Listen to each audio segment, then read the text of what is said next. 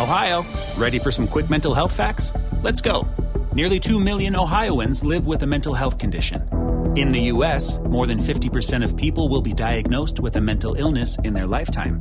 Depression is a leading cause of disability worldwide. So why are some of us still stigmatizing people living with a mental health condition when we know all of this? Let's listen to the facts and beat the stigma. Ohio, challenge what you know about mental health at beatthestigma.org.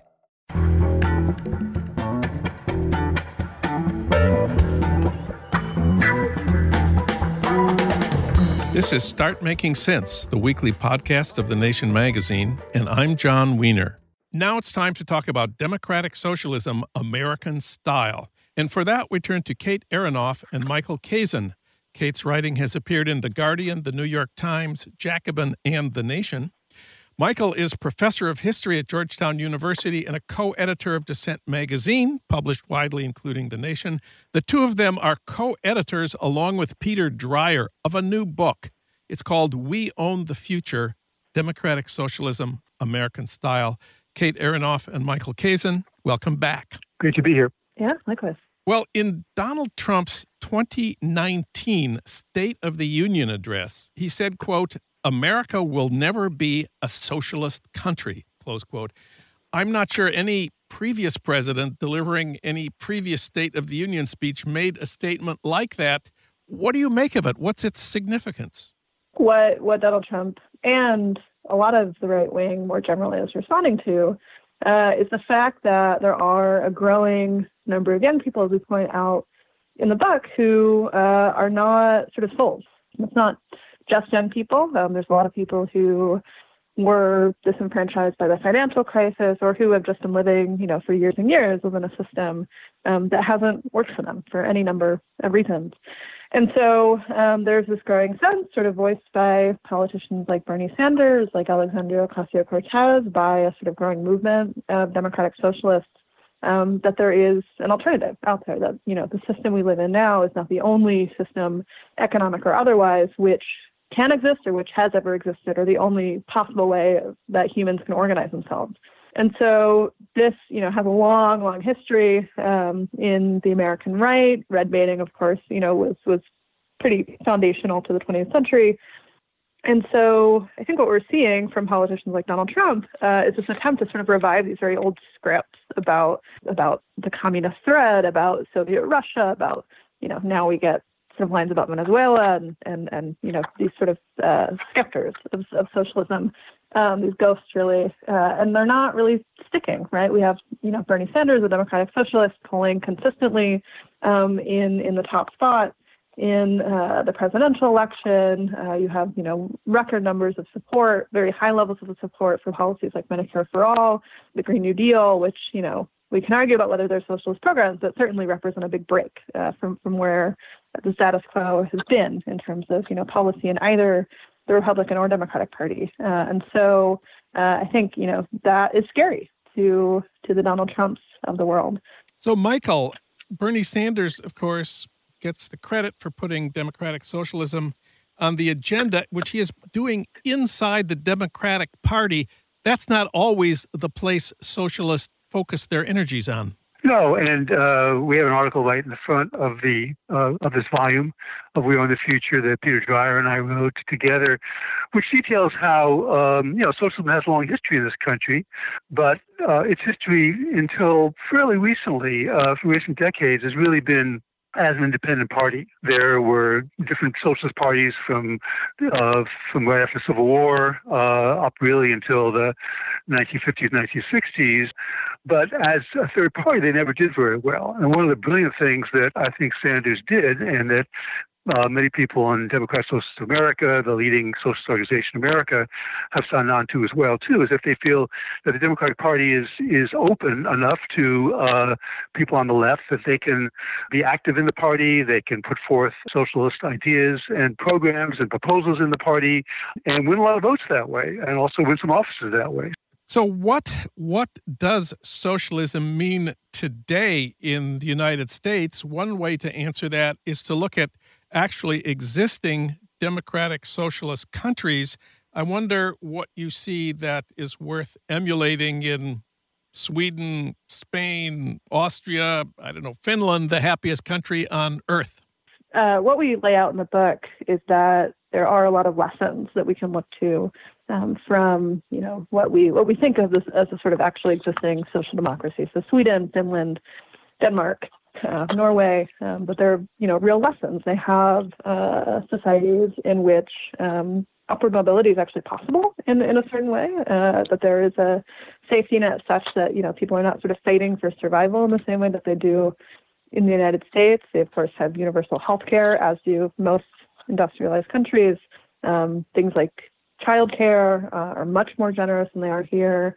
Levels of environmental protection, which are much more generous than they are here. Even in places which have managed to carve out, cities which have been controlled by social democrats and democratic socialists for a long time, in particular Vienna, you have only 1/3 of the city's housing stock is privately owned. A third of it is cooperative, a third of it is publicly owned.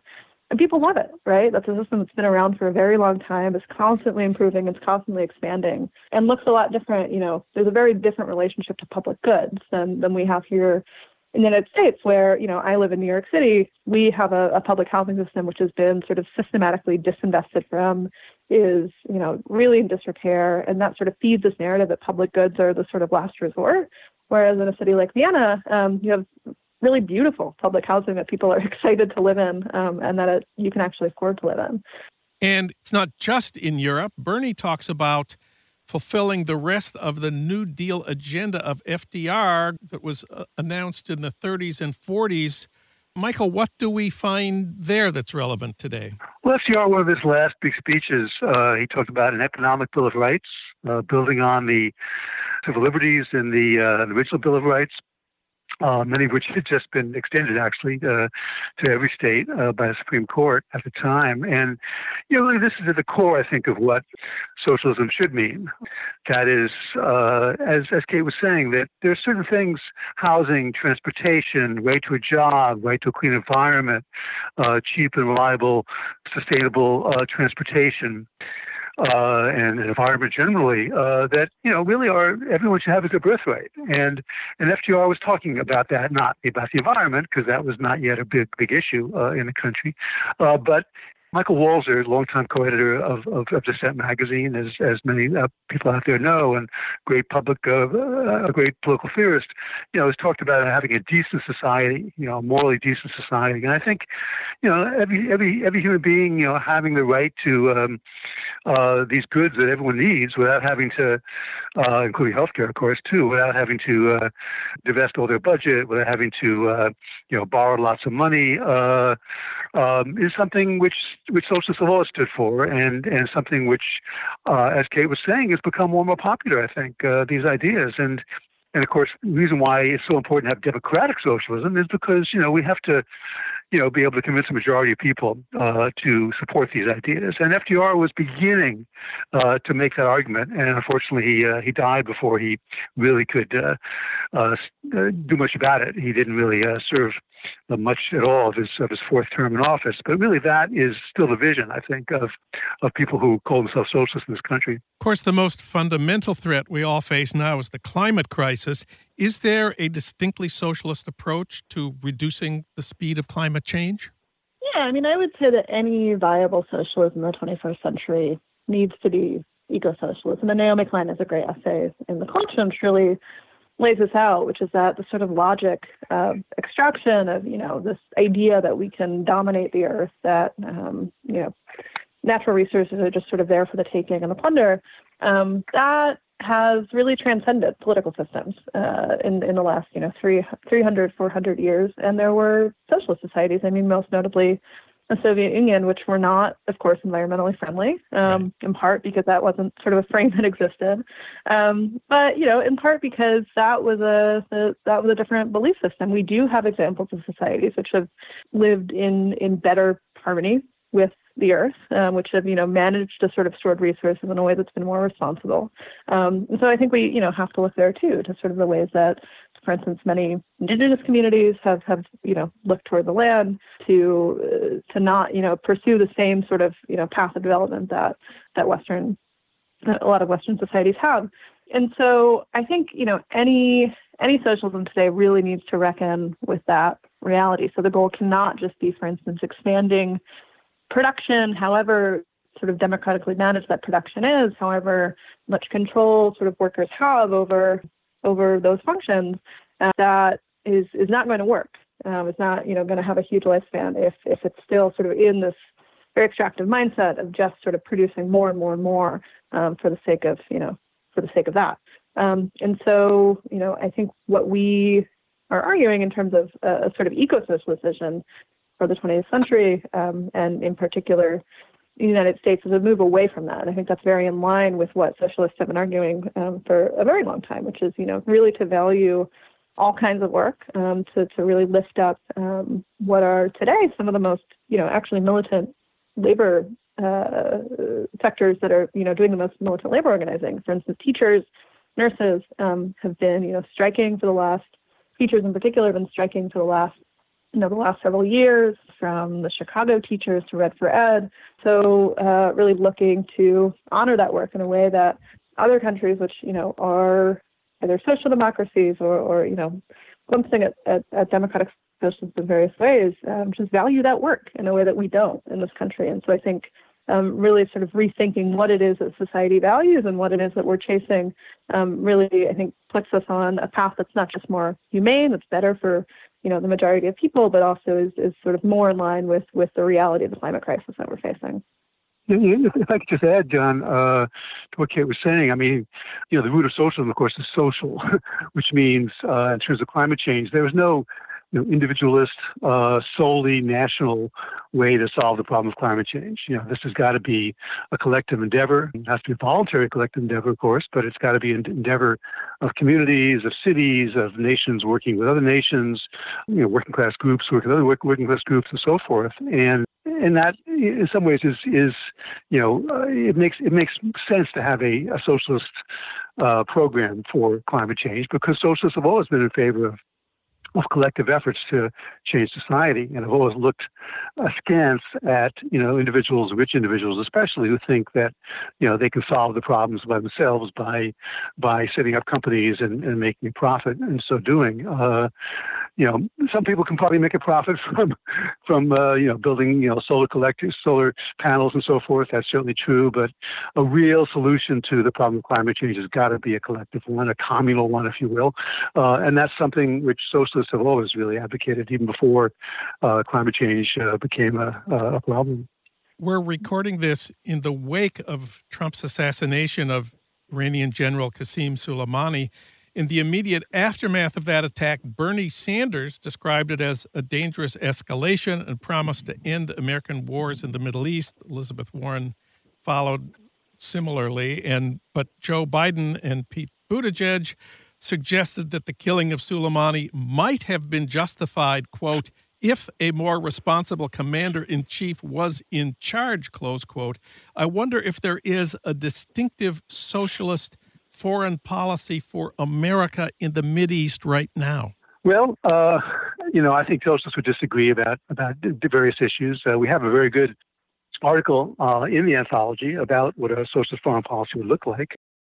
But, I think it's important, first of all, to understand that if you want a peaceful world, you have to find ways to limit armaments on all sides. The United States, of course, has far more weapons of all kinds than any other nation on Earth, and has used them, not very helpful ways, with some rare exceptions, like World War II.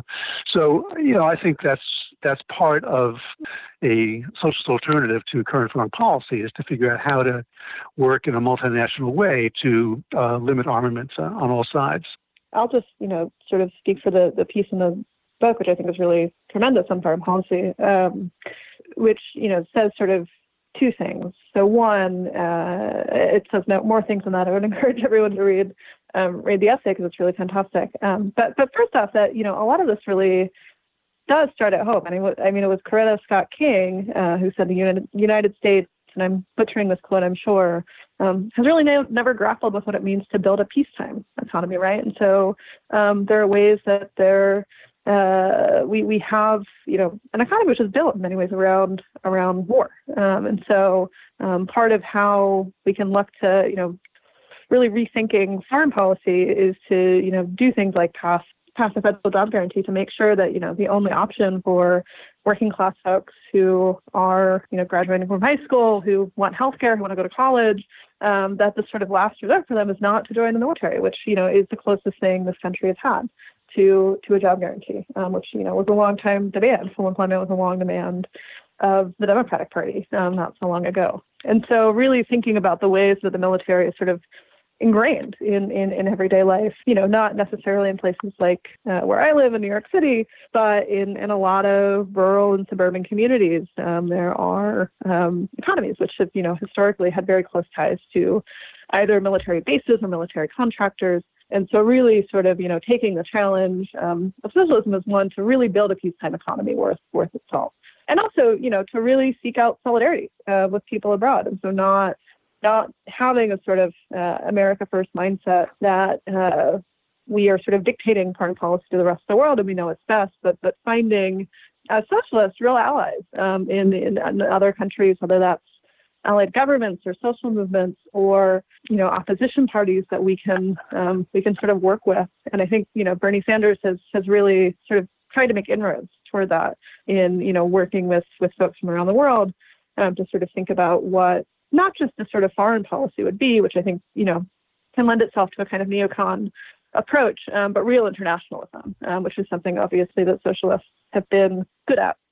The book is We Own the Future, Democratic Socialism, American Style. It includes chapters on sports, on banks, on work, healthcare, campaign finance, immigration, and families. We've been speaking with two of the editors, Kate Aronoff and Michael Kazin. Kate and Michael, thanks so much for talking with us today. Thank you, John. Thank you.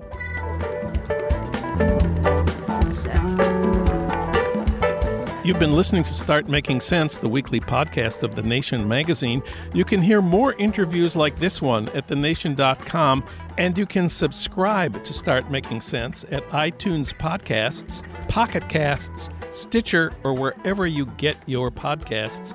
I'm John Wiener. Thanks for listening.